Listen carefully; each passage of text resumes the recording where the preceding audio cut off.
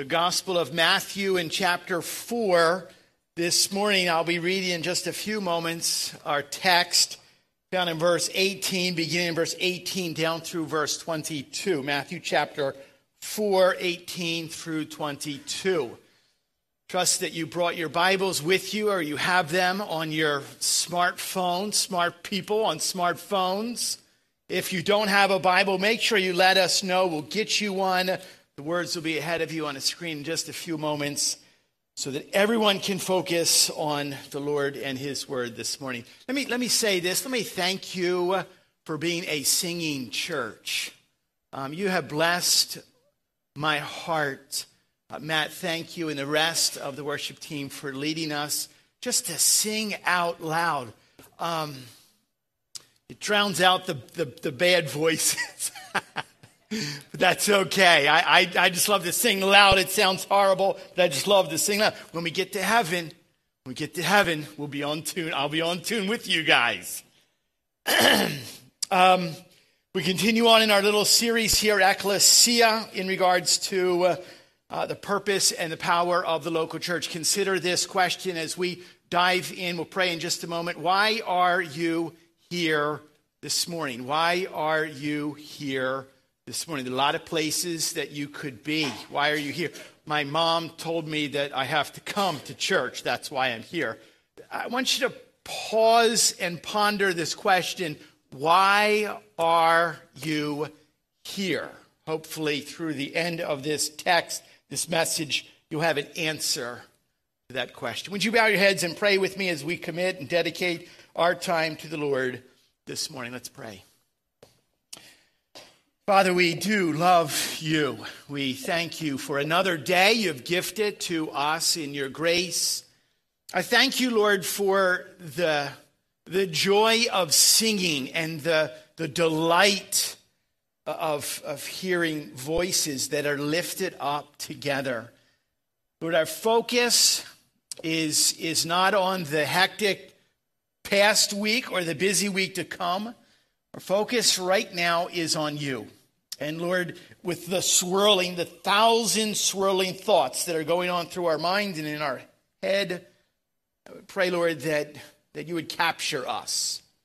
You'd literally captivate our attention. And may we pause for a few moments. May we hear together, why are we here? What are we doing as a local church? And how are we doing? Father, I just pray that your Spirit would work amongst us. Please, Lord, use me as a vessel, however you see fit. I plead for your help and your guidance over these next few moments, that the attention would be on you, that these words would be for your glory and yours alone. Father, I pray for my brothers in this community, fellow pastors that are preaching the gospel of Jesus Christ. And I would ask that you would be alongside of them, that we together would understand the place that we are called to minister, that we can lean on one another, and that we would be an encouragement to one another. Father, I pray for our community, where there's many around us, there's many that we talk to, we know, we live alongside, that do not know Jesus as Lord and Savior. God, I would pray very specifically that this week you would align and arrange opportunities for us to speak the words of the gospel to those in this community. Help us to be obedient to what your word calls us to do. We ask this in your precious and powerful Son's name, the name of Jesus. Amen and amen. Okay, so far in our little series, we have looked at a couple promises that Jesus gave to us regarding the ministry, specifically within the context of the local church, as far as who we are and what we are called to do. We looked a couple weeks ago from Matthew chapter 16, verse 18, and Jesus says this, I will build my church. I will build my church. In a sense, we rest and we trust in the fact that our advancement for the gospel isn't necessarily our burden, but it's a blessing that God promises that he will move us forward. he says, I will build my church. Last week, we looked at another promise from John chapter 14. Jesus says what? I will come to you. It speaks about the power of the local church. It's not our power. It's the power and ministry of the Holy Spirit. Jesus actually said, it's to my advantage that I leave. When I leave, the Holy Spirit will come, and he is the power that literally exists inside of us, inside of this church. Today, I want to look at a third promise that Jesus gives. This one is from Matthew chapter 4, and it says this, I will make you fishers of men. The task of the local church is determined not by us. Okay, we don't figure out like what should we do as a church? What's a good idea? No, the task is given to us from the Lord. We get this directly in our text. I want to dive right into it and read that for you now. Matthew chapter 4, let's pick it up in verse 18, read down through verse 22. Here it is, the word of the Lord. While walking by the Sea of Galilee, he, speaking of Jesus, saw two brothers, Simon, who is called Peter, and Andrew, his brother, and they were casting a net into the sea, for they were fishermen. And he said to them, follow me, and I will make you fishers of men. Verse 20, Immediately they left their nets and followed him. And going on from there, he saw two other brothers, James the son of Zebedee and John his brother, in the boat with Zebedee their father, mending their nets, and he called them. Immediately they left the boat and their father and followed him. This scene takes place very, very early in Jesus' ministry. He is putting his team together. Remember the team we talked about, kind of the ragtag bunch that Jesus put together last week? We talked about the fact that based upon appearance, based upon experience, they would not necessarily be considered an all-star lineup. But thankfully, by God's grace, he defies the odds. Jesus is not only calling his disciples here, setting his team up, but he's also telling them what they're going to be doing, that they as well will be part of the disciple-making process. As they follow Jesus, they're going to encourage others to follow them as well. This is a first glimpse, not just of the ministry of evangelism, telling people about Jesus, but also what? The ministry of discipleship, teaching people about Jesus. So here's the scene for us. Here's the setting. Jesus is walking along the shore of Galilee. It's not really a sandy beach. It's more of a rocky. There's small pebbles alongside the beach. And he sees these rough and tumble fishermen, two sets of brothers. First, it's Peter and Andrew, and they're actually throwing their nets over the side of the boat, probably not too far from the shore. A net that's probably 15 to 20 feet. They throw it over. It's weighted. The net would gather together and they would row, or sometimes hope that the wind would blow their little sails along so they could literally just catch the fish within it. And Jesus calls out to them. Probably had to yell it at some level because there's a distance of water. They're out in the water fishing. Follow me. I'll make you fishers of men. The word picture that Jesus uses here is ingenious. It's clever. It's creative because what? He's talking their language. It gets their attention because why? They are fishermen. Now, I am not a fisherman. Some of you enjoyed the art of being an angler, of rod and reel. So I had to study up on this a little bit. My knowledge, bear with me, is limited, but I'll try. This is what I learned. This is what I know for certain about fishermen. Fishermen catch fish. That's what I've learned in my studies so far about what fishermen do. Now there's the whole fishing line and fishing pole and the hook and the bait, but that's not really what we're talking about here. We're talking about the mode of fishing from first century Middle Eastern Palestine, and they fish with nets. Jesus uses a word picture, a metaphor here, but he also uses a paradox. Why? Because fishermen usually fish for fish, not men. So Jesus is in essence saying, follow me, come with me, and I'm going to show you something. Follow me, I'm going to teach you something that's totally different you've ever done before. It's totally unique. As a matter of fact, it's more important than any fishing that you have ever done in your entire life. This is something bigger than catching fish. This is about catching men. Souls are within men and women. Fish are soulless creatures. So God, in a sense, is talking about his kingdom is based on its eternal perspective, and then you're going to focus on that which is of eternal importance or impact. But not only are you going to follow me, but there's a condition here. It says you must leave your nets. You must drop what you are presently doing in order to follow Jesus. So we have this concept here of what I call following and fishing. Certainly it includes the ministry of evangelism, telling people about Jesus. But after you catch the fish, what do you do with the fish? After you catch the fish, you got to clean the fish.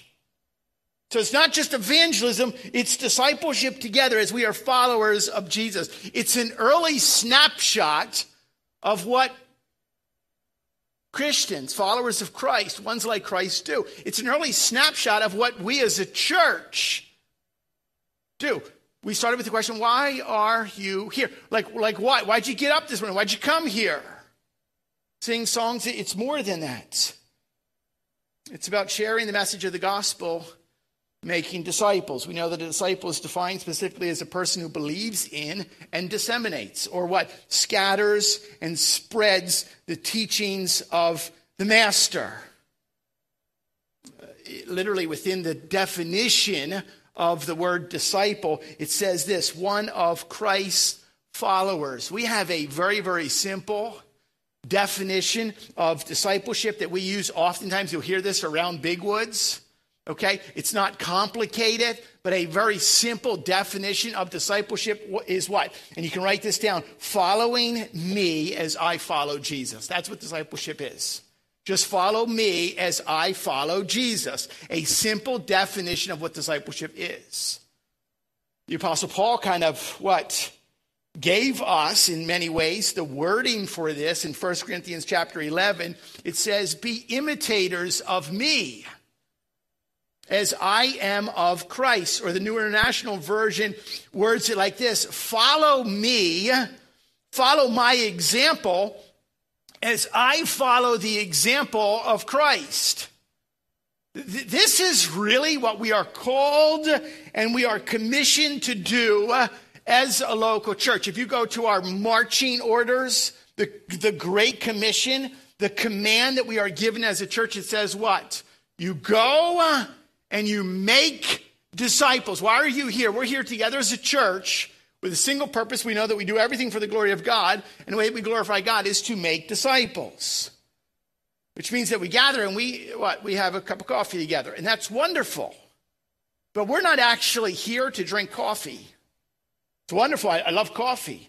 We're not really just here just to shake hands and slap one another back and tell you, man, you are an amazing guy. Good to see you. That should happen, but that's not the purpose. That's not why we are here. We are not here just to be kind to one another. We're not here just to become better people, and we come here so that we'll think good thoughts. Hopefully those things happen, but that's not the reason that we're here. We're not here just to catch up on news in one another's lives. Hopefully that should happen. We're not here just to hear cute stories or have fun together or be warmed and filled. That should be happening, but that's not the reason that we are gathered.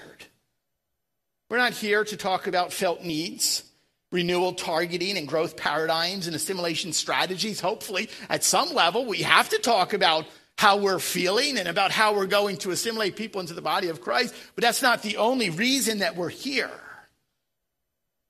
Can I be blunt? Can I be honest? I know this sounds It may sound at some level kind of harsh or even Spartan-like. But let me remind you, we are all about the destination. We are not about the journey. There's joy in the journey, understand. There's also hardship. There's also heartache in the journey. So as we gather together, while we're here, we are all about the destination. We're all about where we're going. How do we do this? We know first and foremost, whatever we do, we do it for the glory of God. The way that we primarily glorify God through what? The context of the local church is what? Following Jesus and teaching other people to do the same. So this is not really difficult. This is not complicated. We glorify God by following Jesus, and we must teach other people to do the same. That is our priority. Challenge is what? Is that we allow a lot of other things, a lot of other distractions to get in our way of doing that. It's no doubt that we live in what is referred to as an age of consumerism. Have you visited the what's it called? The sunflower seed aisle in the store before? The sunflower seed aisle. You know, there's an aisle. I don't know if it's 7 or 8. It's probably 7 or 8. I don't know. And when we were young, there was like sunflower seeds. They were dried and they were salted. And that was your choice. You went. Have you checked out the sunflower seeds recently? Some years ago, somebody had the idea of ranch sunflower seeds. And it was like, wow, this is amazing. And then they added barbecue. And we kind of paused there for a while. And we had salted, we had ranch, then we had barbecue. And now what has happened? There's like an explosion in the sunflower seed aisle. Get this. There is dill pickle. There's sizzling bacon. There's jalapeno. There's sea salt. There's like 1,000 flavors and choices that are out there. And that's just sunflower seeds. I won't even get into the Oreo story at this point. You know what has happened is that there's nothing wrong with choices, okay? There's nothing wrong with flavors, mix it up. But the idea is that we've taken this consumer mindset, particularly within the context of the local church, and people are like, let's just give them what they want, whatever flavor that they want. And in order to do that, they're missing the primary task of making disciples. There's a growing long list, and there's nothing wrong with the biker church that exists out there. There's biker churches. Like if you don't come on a bike, you're not welcome. There's nothing wrong with that. My concern is what happens if somebody comes in a car? What about the trucker church or the cowboy church? Or now there's the millennial church. I'm sorry, but what about the little old ladies? Like where do they go to church? You understand the focus is not on what we want. Like this is us and we hang with everyone in our little box. No, it's not about that. The church of Jesus Christ is designed to be a beautiful, eclectic blend. And we see that older teach younger, older women teach younger women, older men teach. You can't just be hanging in your own little posse because you like to what? We all go on our bikes. So what has happened is that we have to keep the priority, the focus. We don't have to redesign this. We don't have to remake what God's instruction for us is as a local church. I read of one church growth expert. He says this. He said, today's church is incapable of responding to the present moral crises. It must reinvent itself or face virtual oblivion by the mid-21st century. So the idea is that what has existed for the past 2,000 years apparently isn't going to work any longer if we're going to stay on the cutting edge. Personally, I like John MacArthur's retort to that particular comment, and he says this, and I quote, "Do you mean to tell me that the church The Church of Jesus Christ, designed and ordained at the counsel of a triune God before the world began, bought by the precious blood of the Lamb of God, nurtured and indwelt by the Spirit of God, and promised that the gates of hell will not prevail against it, is facing obsolescence, is in danger of getting old, of wearing out, or winding down, end quote. Oh, the church, I had a good run. It was a good idea for a while, but it wasn't quite good enough. I don't think so. We follow, we hug tight, we hold on to the model that is given to us in the pages of Scripture. We cannot leave the pages of Scripture, regardless of how wild and crazy the world is around us. Danger is when people choose to leave the pages of God's Word and want to redesign. That's when we miss out what God has stored for us. People don't redesign. They don't remodel. Not as far as why we're here, the purpose and the power that exists in the local church. The Word of God and the Spirit of God are the only sources that determine the direction that the local church is to go. I say that again. It's the Word of God and the Spirit of God. The only two sources that determine what we do and how we are to do what we are called to do. What the shepherd determines where the sheep will go. The shepherd determines. It's amazing with Jesus as the master communicator that he was. Not only did he use fishing analogies that identify with fishermen, but he also used farming analogies that identify and connect. In John chapter 10, he says this, I am the good shepherd, using the analogy of a sheep and a shepherd. And he says this, he says in verse 4, his sheep follow him because they know his voice. Isn't that interesting? That you don't drive sheep, that in a sense, what the shepherd leads and the rest of the sheep follow. That's what we are to do. We follow, we listen to the good shepherd, the great shepherd. Therefore, we need to know his voice. We need to know his word. If the shepherd says follow, then we follow. The shepherd says fish, then we fish. The shepherd says go and make disciples, then we will go and make disciples. It's who we are. It's why we gather. To disseminate the good news of Jesus Christ. Teach others and tell others what? As I'm following Christ, you follow me. That's so hard for some people. It's bold because well, I don't have this I don't have this perfectly down. It's okay. We're following and we're watching the one that does have it perfectly down. How important is this for the church? Dietrich Bonhoeffer, German theologian, says this. He says, Christianity without discipleship is always Christianity without Christ. It can't be like that. It can't happen.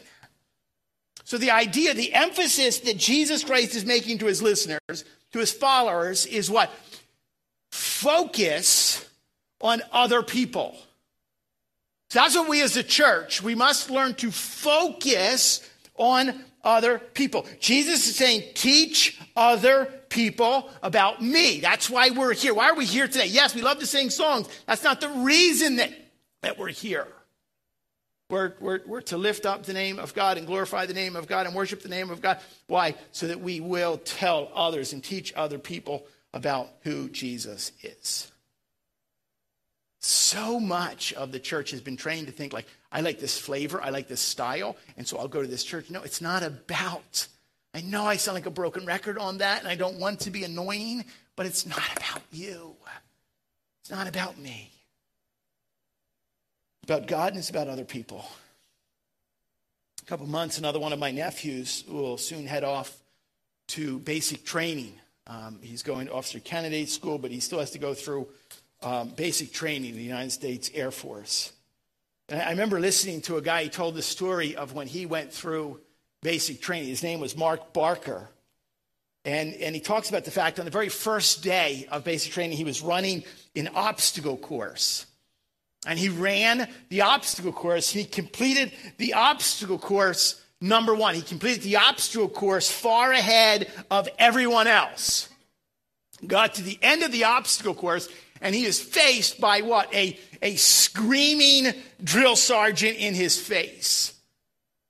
And literally, he yells at him. He says, "Where are your buddies? Where are the other guys?" He said, Mark Barker said, he goes, "Well, they're back there." He said, "I won. I'm number one." He said, "It's not about winning here." He said, "It's what? Everyone finishes. You go back, you run the whole course again, and you help every single person who is struggling along the way, because everybody finishes, not just one guy." So what happens in that little picture? In a moment, the guy goes from being a lone competitor, like, "We won, I won," to what? To a person who has to be concerned about, a person who must care about others as they are struggling alongside and in the journey. You realize that's what discipleship is all about. Teaching people who are struggling in life about Jesus. Teaching people who are struggling in life about Jesus. Jesus spoke to his followers, and he called them, just as he calls us today, to follow his example. And what does Jesus do? We know in Mark chapter 1, verse 15, he talks about the fact that you need to repent and you need to believe. We're to speak into people's lives. And when we meet them along the journey and they're struggling, we have to tell them the importance of who Jesus is and what Jesus has done and what Jesus said. Jesus himself says, "Repent, turn from the ways and the way that you're living, and believe in the gospel," the good news. We follow Jesus' example in what? Building into other people's lives, leading them to maturity. And part of that Great Commission, in Matthew 28, Jesus says what? You teach people to obey everything that I have commanded. Which means that you're going to enter life with them at some level. You're going to meet them in their struggles. You're going to teach them over a period of time everything that Jesus taught. You love your neighbors. You give more care and concern for others than you do yourself. That's what Jesus taught. We also equip them to transform the world by making disciples who will do exactly the same. It's very clear as far as what we are called to do as a church. But the tension, preaching calls us to examine and ask the question, are we doing that? This church, local church, we can't speak, and we're not pointing to other churches. We're responsible for what happens in here. Are we doing what God has called us to do? Are you, specifically, as part of the body of Christ, are you bringing others along? Specifically, you've had to go back to the guy who stumbled and is stuck to get him and teach him and journey with him. Are you doing that? This morning, will you commit to do that? That's really the challenge that we have before us. I've been convicted this week. The fact that we have many people that are very, very busy, and we fully understand that. We have many programs that are very active. Many parts of this church and many part of all churches are working to do worthwhile and worthy things. But, as Robert Coleman says and asks the question, are our efforts to keep things going fulfilling the Great Commission of Christ? Years ago, I read a little tiny book. It was called The Master Plan of Evangelism by Robert Coleman. And he's bang on when he asks that question. He asks another one. He says this: do we see an ever-expanding company of dedicated people reaching the world with the gospel as a result of our ministry? Let me go back. Robert Coleman asked the question in the book, Master Plan of Evangelism. It's what we do. And he asked the question, do we see an ever-expanding company of dedicated people reaching the world with the gospel as a result of our ministry. Oh, how we would even long for people to come to Jesus and joyfully live for him. But our schedules are so full. We are really maxed.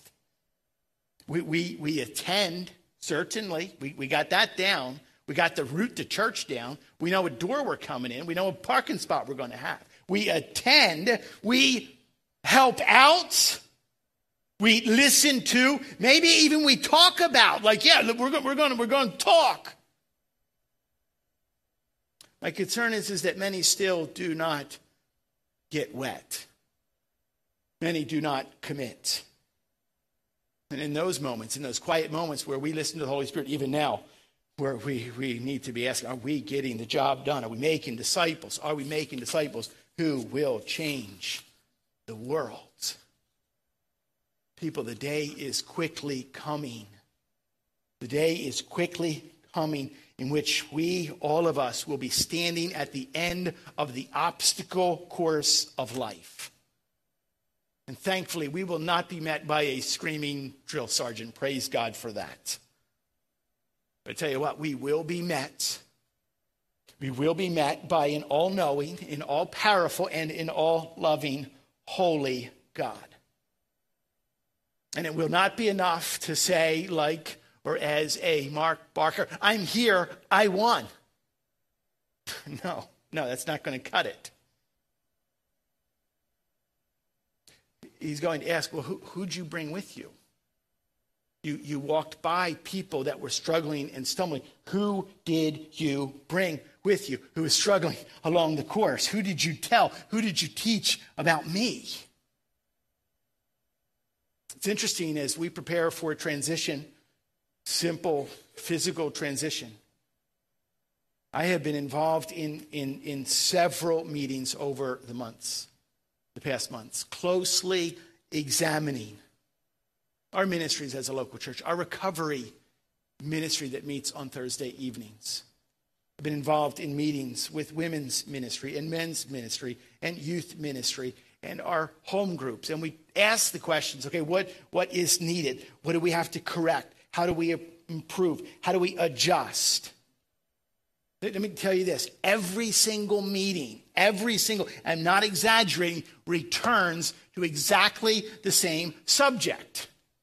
Every single meeting returns to the same subject. The need for people to come alongside of other people, follow them as they're following Jesus. That's what's needed. Like, what do we need in this ministry? We need more people who are willing to what? Reach out and grab the person who is stuck. They're stuck in a sin. It's dark for them. It's discouraging for them. They need someone. They're pleading for someone. It's not just, I love to sing. It's not just us about gathering to sing and slap one on the back and say, you're amazing. That's just, it is more to it than that. The need, and I am not exaggerating, the need, it's a need, is a great one. Now we know in that connection, in that relationship, in that telling of others about Jesus, and what follow me as I follow, we know the Word of God must be present. I have nothing to tell people apart from what? To lead them to this book. But it's all there. It is the answer to every problem, the solution. The answer to every question, the solution to every problem. It's there. We know it includes the Word of God. Trust the work of the Spirit of God in your own life. I could never do this. I don't know what to say. And I freeze up. No.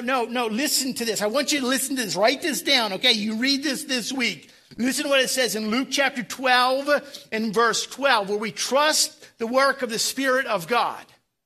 I love this. I have so desperately relied upon this over years in ministry.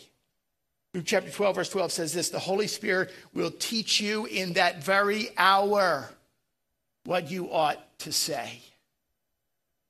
Luke chapter 12, verse 12. Yeah, I don't have any idea. I have been called into some of the most horrific situations in the middle of the night. And as I'm driving to the hospital or driving to a person's house, in my mind, I'm like, I have nothing.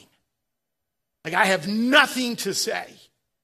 I pull into a driveway, I have nothing to say. And I walk up the little walkway, I have nothing to say. And I knock on the door, I have nothing to say. And the door opens. And the Holy Spirit at that moment gives you the reminder that all comes out of my mouth is that we love you. Praying for you, and let's pray. Because we don't have it. You don't need to have it. Trust that what? The Holy Spirit is going to give you everything that you need. And at the moment, the urgency, the need is now. It doesn't look any better than this. In my office, I have a clock, an old clock. It belonged to my grandfather. Actually, it belonged to Wendy's grandfather. And it's a broken clock. Like, why did you have a broken clock? Years ago, I had that clock set so that it reads 1 minute to midnight. 1 minute to midnight. And I've left it there. And every single time I see that, I think about, that's it. I like, at any moment, it's over. Like the end, and we're standing before the Lord. And we understand that if we go back to the model of the local church in the book of Acts, we saw what the Holy Spirit did. We saw how the Holy Spirit gave Peter words that were at that very moment. And he preaches. And this is the guy who's like stumbling and fumbling along as a fisherman. And God empowers him. And that little group of 120 people, it says that 3,000 people respond to the gospel of Jesus Christ. And they come together. They bind their hearts, their lives together. They devote themselves to 4 primary objectives that we see must be included in the local church.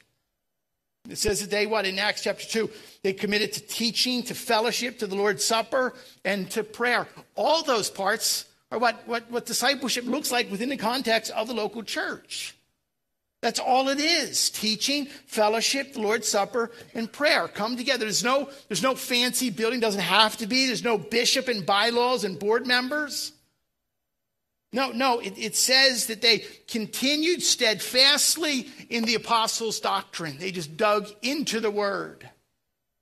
The New American Standard says it like this: they continually devoted themselves to the apostles' teaching. Some of you are more familiar with whatever the popular Netflix series is.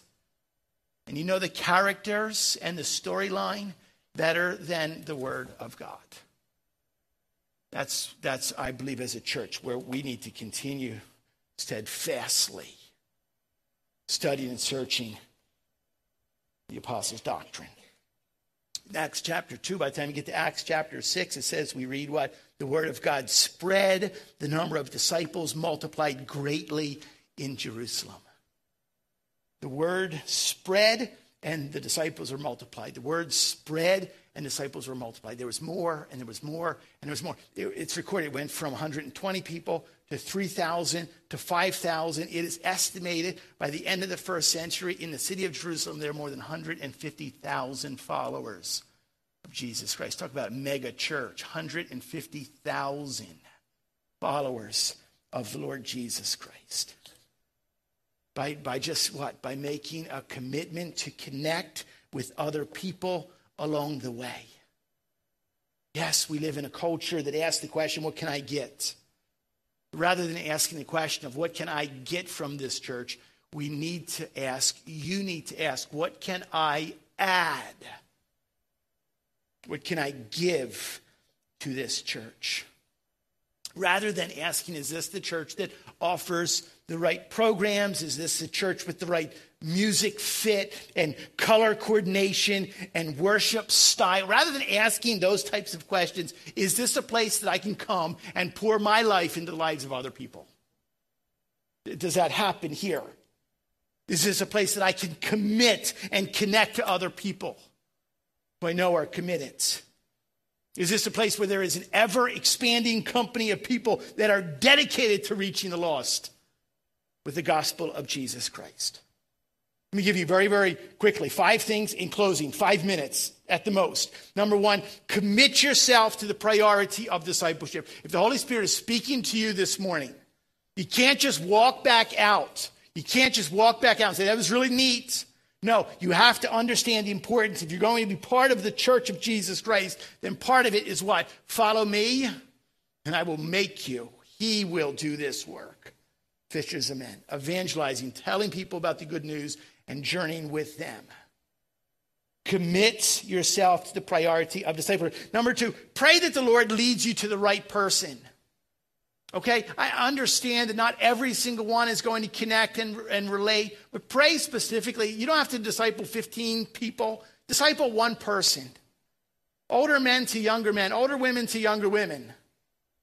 Just pray, God, lead me to that right person who doesn't mean that they're a spiritual giant, doesn't mean that they even have a huge interest, but you walk alongside of them in life.